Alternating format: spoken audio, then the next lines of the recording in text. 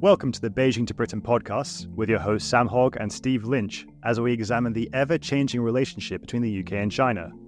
Our aim is fairly simple: to learn more about the decision-makers, ideas, threats and opportunities that underpin this bilateral, and to inject some complexity back into the discussion. In each episode, we'll discuss the recent happening, what's going on with some experts, and look at the parliamentary output and field some questions from you. Good morning, Steve. How are you doing? I'm doing very well, Sam. Fresh off our first of what hopes to be many private Beijing to Britain dinners. Yeah, it was fantastic. Good food, good people, interesting conversations. Absolutely. So maybe correct me if I'm wrong, Sam, but it's been an absolute manic pace for the last 3 or 4 weeks with UK-China announcements, but we seem to have slowed down slightly, and that's because we're heading into party conference season. All the major parties are hosting conferences. I've seen the Lib Dems down in Bournemouth, the Conservatives will be up in Manchester, and the Labour in Liverpool. So is there anything we should be specifically looking out for from the party conferences in relation to China? I don't think anything specific at this stage. The Lib Dems will say, the Liberal Democrats that is, will have basically had their conference and it's sort of wrapped up. Labour's conference comes after the Conservative conference, and there are some sort of sideline panels that will be discussing the Indo-Pacific and perhaps touching on China too. But I can't see a huge deviation from the Conservative approach or the government approach to China right now from the Labour side. So I suspect both of them actually will have not a huge amount of new things to say on China, although I will be on a panel on Monday with the Foreign Secretary discussing China. So I'll be able to let you know when I debrief you after that, Steve. No, that's great. And I think we're looking forward to that panel and what will be said. So the other big announcement that came out of the UK was Sunak's delayal of Britain's climate commitments. Net zero for 2030 rolls back a ban on petrol vehicles till 2035. From my perspective, I don't want to comment specifically on the goals and the ambitions, but from a business perspective, it certainly sort of potentially wanes confidence. It's sort of flip-flopping policy, and that's bad for business when it comes to investment and confidence. But the fact of the matter is, we just did not have the EV infrastructure to facilitate what was actually the ambitions that were taking place, and the EV might not have been possible. And again, once again, China debate rears its head. Essentially, it's unfair competition when it comes to EVs. The Chinese have wholesale state support for EVs and actually could flood the market with cheaper cars is one of the concerns. And this is sort of heavily subsidised Chinese imports. So again, another question for you, Sam. Is there a strategy when it comes to the UK on electrical vehicles? If you read the parliamentary output and the concerns around EV vehicles, they're exactly what you just raised there. Beyond the infrastructure point, there is the huge concern that China will flood the British market with cheap vehicles, and people touch on the data side of it and the security side of it too. To simplify it down to its most tabloid headline type thing, it's, could Beijing switch the off button, turn the off button and switch all the cars off type thing like that, which masks a wider concern around security and around, as you say, sort of subsidizing the market back at home and then exporting it here. Now, does the UK have a strategy? Not that I've seen that's a coherent one. And if they do certainly have a strategy, then it's not well known to parliamentarians because they consistently ask questions about what the hell is going on. So not entirely sure. Yeah, I think that's very fair. One of the points we were just discussing before the podcast went live, Sam, was actually how many times you've actually taken your driving test. That you'll have to get out of me with a freedom of information request, Steve, I'm afraid. Okay. Let me just conclude by saying I've not passed it yet, but that's we all have. Is it our own in battles. excess of 2? As I said the other day, it's between 2 and 200. Okay. Okay, so let's move away from the UK and to China. There was a visit from high-level UK universities out to Beijing. Sam, can you just tell me a little bit about what happened and who went? Yeah, of course. So this was a really interesting thing we covered in the briefing last week. It got almost no pickup. Actually, it got no pickup here in the UK at all, despite the scrutiny of British universities and China right now. But effectively last week, 20 or so British universities headed to Beijing and Shanghai as part of the UK Higher Education Mission to China 2023, which is a pretty catchy title. It was organised by the British Council, UKRI, China's Ministry for Education and Universities UK International. And effectively what they were trying to do was just, re-establish connections post-pandemic. This is the biggest group of universities to go since 2019. And so was there any outcomes specifically? Were we looking for something to happen or just re-establish connections? I think, it's hard to tell because the details are really scant. So it's not entirely clear whether there was a series of objectives they were looking to tick off or whether it was just a re-establishing the communications type thing. They obviously visited a number of places, Shanghai, etc., met with different Chinese universities, 44 of them actually. But it's not entirely clear if this was meant to be a mission that had clear objectives in that sense or whether it was just a case of re-establishing partnerships and connections. Okay, I think a few things to discuss from our European neighbours. Last week, the European Chamber of Commerce in China released their white paper, which essentially looks at the business environment and market access issues. I would say it was not as punchy and bullish as the last year, but that was also because of last year was at the height of zero COVID and the disillusional policy on that. But this year, they focused quite heavily on the market and the business environment, essentially saying that historically, China was predictable and a reliable market. Now the perception has dramatically eroded. European companies following COVID-19 pandemic, the systemic issues around the economy and regulation challenges are sort of beginning a fatigue in the China market. And again, a point I tried to make last week, which was around foreign nationals in China. One of the main issues is attracting and retaining foreign talent, and it's almost non-existent, and it's such a problematic issue for foreign businesses. The other bit of news from the Europeans is there was a high-level economic and trade dialogue which looked to address the trade deficit between the EU and China, which is absolutely enormous. And also China and the EU agreed export controls and mechanisms to ease some of the trade tensions. But this is also just a willingness to engage between Brussels and Beijing rather than drifting apart, which again I think is interesting.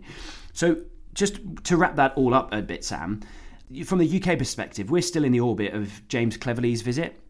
And this largely, in my opinion, seemed a bit of a tick box exercise around the word engagement. I genuinely don't really know what came out of it, apart from positive rhetoric and wording. But on the European side, I do actually feel there was some major outcomes, specifically around trying to ease some of the trade deficit. So if we were to look at sort of the two approaches between the EU and the UK, is there anything that you would like to see adopted from the UK about how the EU challenges and deals with China? I think actually what I would say as an observer from the outside is there is a confidence to the EU's approach, engagement and challenging of China that we just don't have in the UK right now. So, you reference Cleverly's visit to China, obviously an important thing to do, but the key problem we have here is that the government is unable to communicate to Westminster what its mission objectives are, why it's doing these things, and also it seems like everything it does on the defensive side is completely reactive. So to give you one example that's current this week, yesterday was the 1,000th day that Jimmy Lai, the Hong Kong media mogul and British citizen, has spent in jail in Hong Kong, right? And although we did eventually get a statement via a tweet from the Indo-Pacific minister, and a number of MPs tweeted about it too, there has yet to be a public call from the top of the government here for Jimmy Lai to be released, which is it's just quite mind-blowing when you look at what our allies are doing in America, even our European partners too. That speaks to a wider issue, which is that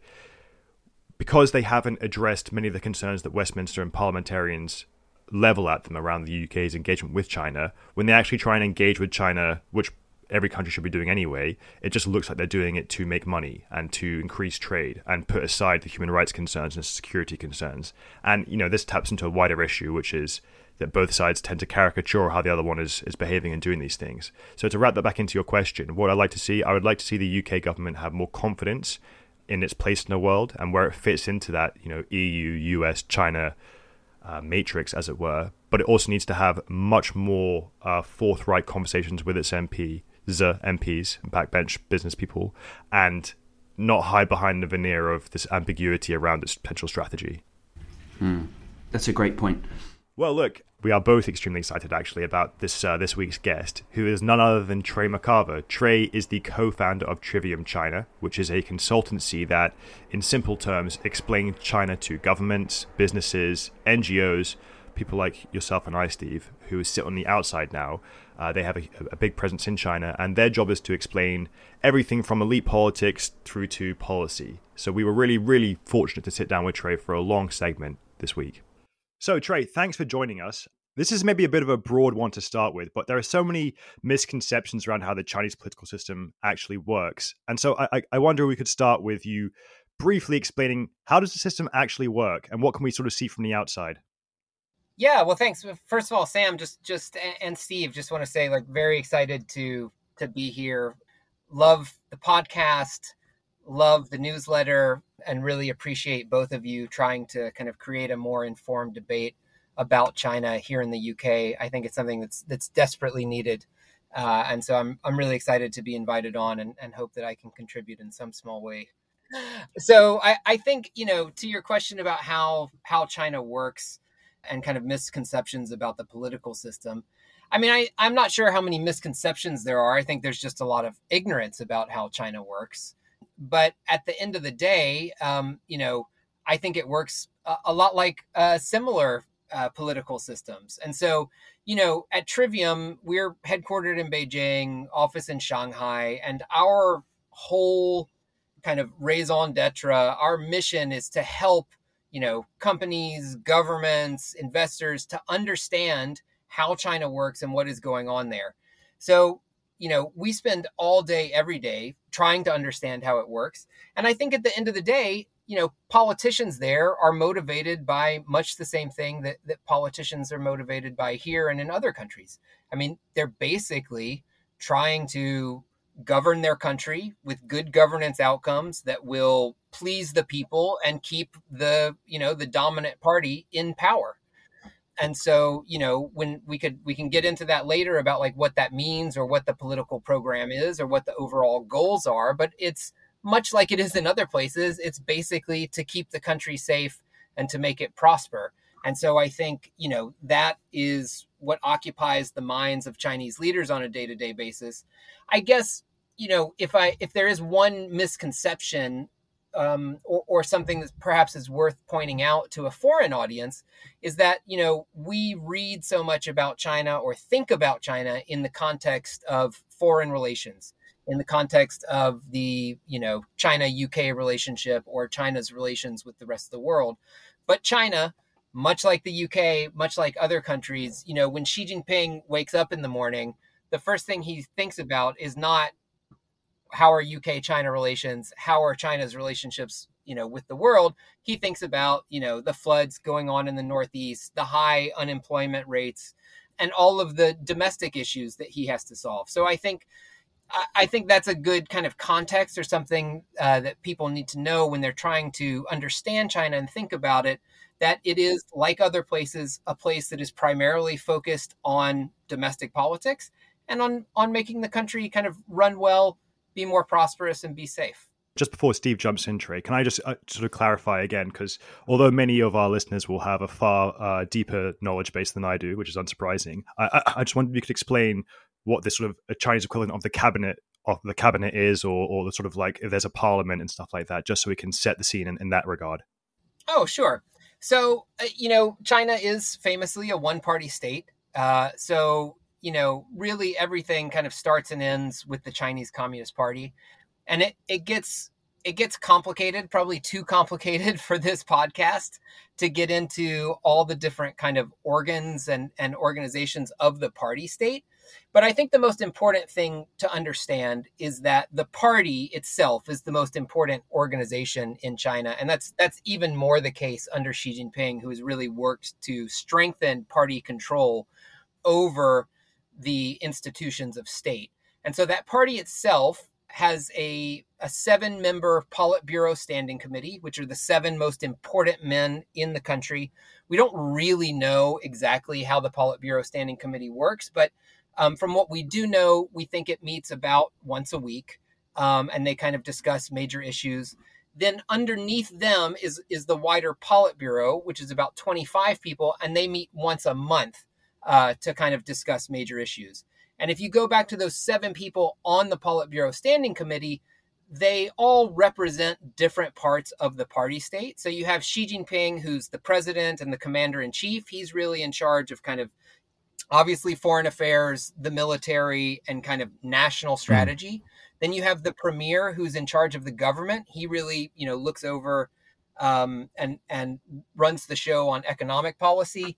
You have the head of the legislature. You have the head of a political advisory body, which is something kind of akin to the House of Lords. It doesn't actually have legislative authority, but it does have a kind of can input into the process.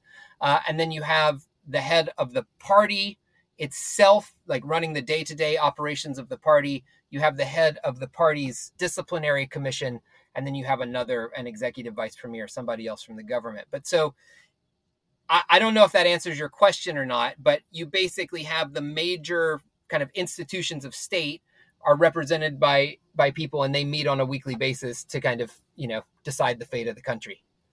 No, I think that's really, really helpful, Trey. And I think that's actually one of the misconceptions is people rise to power purely on just who you know. So last year we ushered in the historic third term of Xi, obviously no surprise to anyone. And that was very much around a consolidation of power and control. And I suppose is that the case that it's anyone who is now connected to Xi, related to Xi, is going to rise to power, and therefore has just Xi surrounded himself with yes men. Obviously not women, because there's no women in positions of power in China. Yeah, I mean, there are no women on the Politburo Standing Committee, and there are no women on the Politburo now either, which is the first time in a while that has happened. But to answer your question, so if you know Xi Jinping, it's not a bad thing. So, many of those 7 people at that top table and, many of the 25 sitting at that larger Politburo are close to Xi Jinping, and I would say do owe their rise to Xi Jinping. But I think it's important to note that Xi Jinping has not appointed yes men, and that, I think Xi clearly cares about his own power, but he also actually really cares about doing a good job. And so at the same time that it has been more useful to be close to Xi Jinping, it's also become more useful, or you've had a better chance of being promoted if you've proven capable at your job. And particularly if you actually have experience in kind of the hard sciences or the technological upgrading that's really, the number one strategic imperative for China at this moment. So one of the things, I think it's one of the major questions that we've been looking at over the past year as we've had this political transition happen, and we've had a lot of new people ascend to prominent positions within the party. We've been trying to figure out, what that means for policymaking, how much, these people are going to be given authority by Xi to make decisions on their own, how much they might be yes men, because I think that is one of the biggest risks for China going forward, is that you have something kind of like the Putinization of China, where the information environment of the leader, becomes really degrades, and that he's only hearing from a small amount of people who are telling him what he wants to hear. And so far, our indications are that Xi Jinping has put these people in power because he trusts them. And actually, because he trusts them, he is giving them more authority, more leeway to kind of do what they want in their respective areas of responsibility. So I think the most important example here is the premier. So this guy is Li Qiang. He actually was Xi Jinping's chief of staff about 20 years ago when she was a provincial party secretary. He was made the premier, actually over the objections of a lot of people in the party. And he has been given, so far, it seems, an incredible amount of latitude to actually pursue his own economic agenda. He came out on his first day as premier and said, you know what, I'm a private sector guy. I've worked with the private sector for decades. I understand their concerns, and I'm going to be a premier that promotes the private sector. 3 months later, we have the most ambitious private sector support policy that we've seen in the history of the PRC. And so I could actually give you 10 other examples of ways that I think Li Qiang has been allowed to kind of put his stamp on policy in a way that his predecessor, who was not a Xi Jinping guy, was not allowed to do. So yeah, I think what we've seen so far is actually that the kind of elevation of a bunch of people that she trusts actually means that she is delegating more power in his third term. So, Trey, I understand that, as you say, he's elevating people he trusts. And I guess conversely, then, and how many people in Westminster, if they do follow Chinese elite politics, will have heard about Chinese elite politics recently is the sort of disappearance of the defense minister last week. And then, obviously, a couple of months ago, the foreign minister, too. What's going on here? What's happening? Yeah, well, I mean, it's been a pretty crazy couple months in Chinese politics. And, I hate to disappoint you and all of the listeners, but, ultimately, I don't have the answer. I haven't talked to anybody who has the answer. And we may very well never know the actual answer of what's going on. Yeah. But I think, I mean, what we have heard appears pretty credible. So I think, the foreign minister had an affair with a woman when he was ambassador to the United States. That woman ended up having a child by him in the United States, which means that child very well could be a U.S. citizen. And I think for, the Chinese state, that is an unacceptable security risk because he is now seen, if he has a U.S. child, then the U.S. is seen to have, too much potential leverage over him. And so I think when that indiscretion came to light, he was booted from his post. When it comes to the defense minister, we don't have quite as much clarity on what's happened, but it seems pretty clear that it's related to corruption. A few weeks before the defense minister disappeared, some other very senior officials in the army were removed from their posts. Clearly has to do with corruption. My best guess is that in the course of their investigation of those other top officials, they basically found something out about the defense minister as well. And so these investigations, they can sometimes take on a life of their own. So I think we have probably two discrete events, each with their own causes, that have led to the ousting of top officials in China. But I mean, I guess the question that I receive most common or most frequently in relation to the removal of the foreign minister and the defense minister is, does this in some way undermine Xi Jinping, since these people were promoted under Xi Jinping? And I mean, my answer is a pretty forceful no. It does not. I think the comparison I always use to help people understand it is to look at somebody like Donald Trump. And so, in the first month of Donald Trump's presidency, his national security advisor was removed for sharing classified information with the Russians. He was also promoting a scandal, a conspiracy theory that said that Hillary Clinton and other top Democrats were running a pedophilia ring. He was, frankly, he was beyond the pale. And so for people that did not like Donald Trump, they said, well, this is clearly proof that this guy is, has poor judgment and should not be running the country. For people that supported Donald Trump, it didn't matter, and they said, oh, yeah, he made a mistake. Let's move on. And basically the same thing is happening in China. So, there are people in China who don't like Xi Jinping and do not like where he's taking the country. And for those people, the indiscretions of the foreign minister and the corruption of the defense minister are further proof that Xi Jinping is a bad leader and has poor judgment. For those that support Xi Jinping, this is not a story. Let's move on, and I think Xi is a very savvy political actor. He'll probably use this to his advantage to say, in particular with the foreign minister, who was very much kind of fast-tracked up the ladder of the Communist Party because of Xi Jinping. I think Xi will say, look, I hold everybody to a high standard. And just because, you're close to me doesn't mean that you can go around breaking the rules. And I think that will actually, serve to kind of bolster Xi's position within the party or his reputation as somebody, who holds people to a high standard. It's interesting to hear you reiterate Xi's main focus has been around corruption and the corruption clampdown.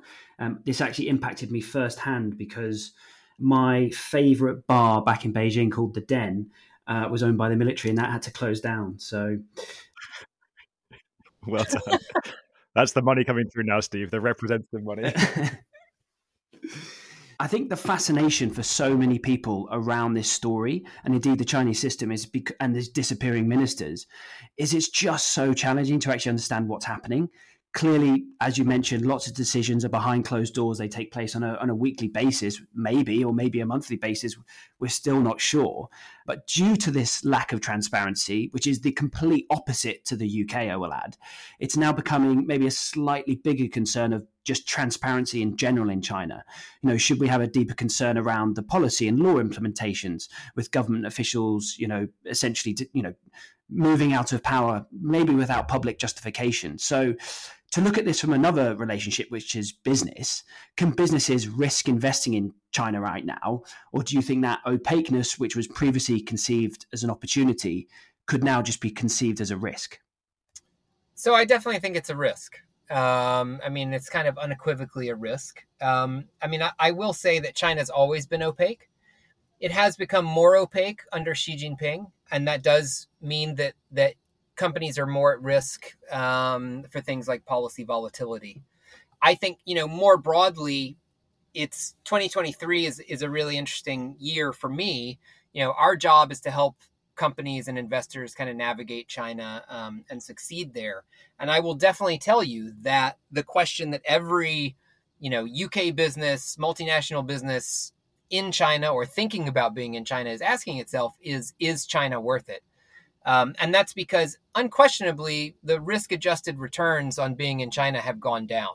That is partly a macroeconomic story. So China is just, it doesn't grow as fast as it did even 5 years ago, certainly not 10 or 20 years ago. And at the same time, there are more risks around the kind of opacity of the policy environment, but more importantly, more risks stemming from home countries, right? I mean, you can't go a week without kind of a new kind of talk about investment restrictions from the US or the EU or the UK or other things that really complicate the operations of foreign business. So the risks have gone up. At the same time, China remains the second largest economy in the world. And, for all the talk of kind of de-risking right now, I talk to companies all the time.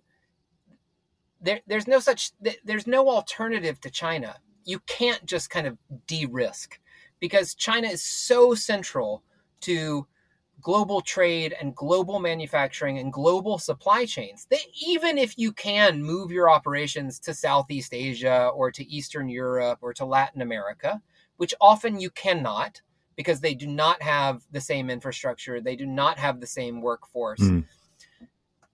Even if you can do that, it doesn't mean that you're not still tied to China because you unquestionably are going to have suppliers or goods that are coming from China. And so, for companies, the question is not really, should we be in China or not? It's really, how do we navigate a China? How do we adjust our strategy for a China where returns are lower and the risks are higher? So I think that's really, it is, for companies, it's becoming more difficult, but it just means that they have to adjust the way that they're operating, not that they just pull out entirely. And Trey, if I could just wrap it up by referring to something or referencing something you said earlier on. So you said that she doesn't wake up and think about the UK-China bilateral, which is, I would say, upsetting to hear, obviously, given that that's exactly what I do every morning, but whatever, that's fine. So more... Maybe he hasn't got our podcast yet. Yeah, so. Exactly. I guess the question I have is, how often do you see evidence of the sort of Chinese elite politics thinking about the UK full stop? Because what I often hear, and again, this is my ignorance, is that when the UK is thought about, it's thought about as in relation to the US. Is there really sort of strategic thinking going on at the top of the Chinese system when it comes to the UK-China bilateral? Yeah, great question. So we actually...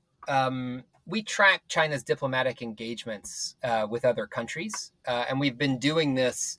Since Xi Jinping came to power. So, without getting into the details, we basically have a quantitative way of kind of measuring how much what we call diplomatic capital China is spending on different countries. And the sad truth is that they don't spend a lot of capital on the UK. So I think, the UK, if you look at the past 10 years, ends up in the mid 30s on the kind of league tables. Whereas, number one, kind of in a dead heat are Russia and the United States. But, the real kind of UK comparator countries are France and Germany. And I think they're at 4 and 6. And, I think it's a reflection. I think a lot of it is frankly a reflection of Brexit. So the UK became a lot less important when it didn't have a say in the EU. So previously, China was very focused on the UK because they thought that the UK could be, kind of a moderating voice with EU policy. But I think, overall, the UK has become less of a priority for China than it used to be. That is... We'll just cut that from the podcast. We'll just have to cut that one. I'm sorry. Yeah. I'm sorry. I mean, not the answer we were looking for. We're all in London and we're all invested in this relationship. And, that's kind of the sad reality of it at the moment. Yeah. Well, that's really fascinating. And we'll include a link to Trivium in the podcast notes. Definitely, if you're a UK company in this space, worth getting in contact with Trey. Trey, thank you so much for your time. That was absolutely excellent.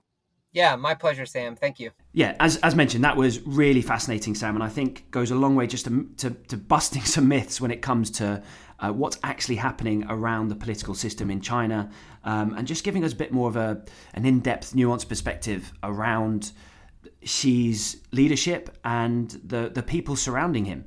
So really fascinating from my perspective.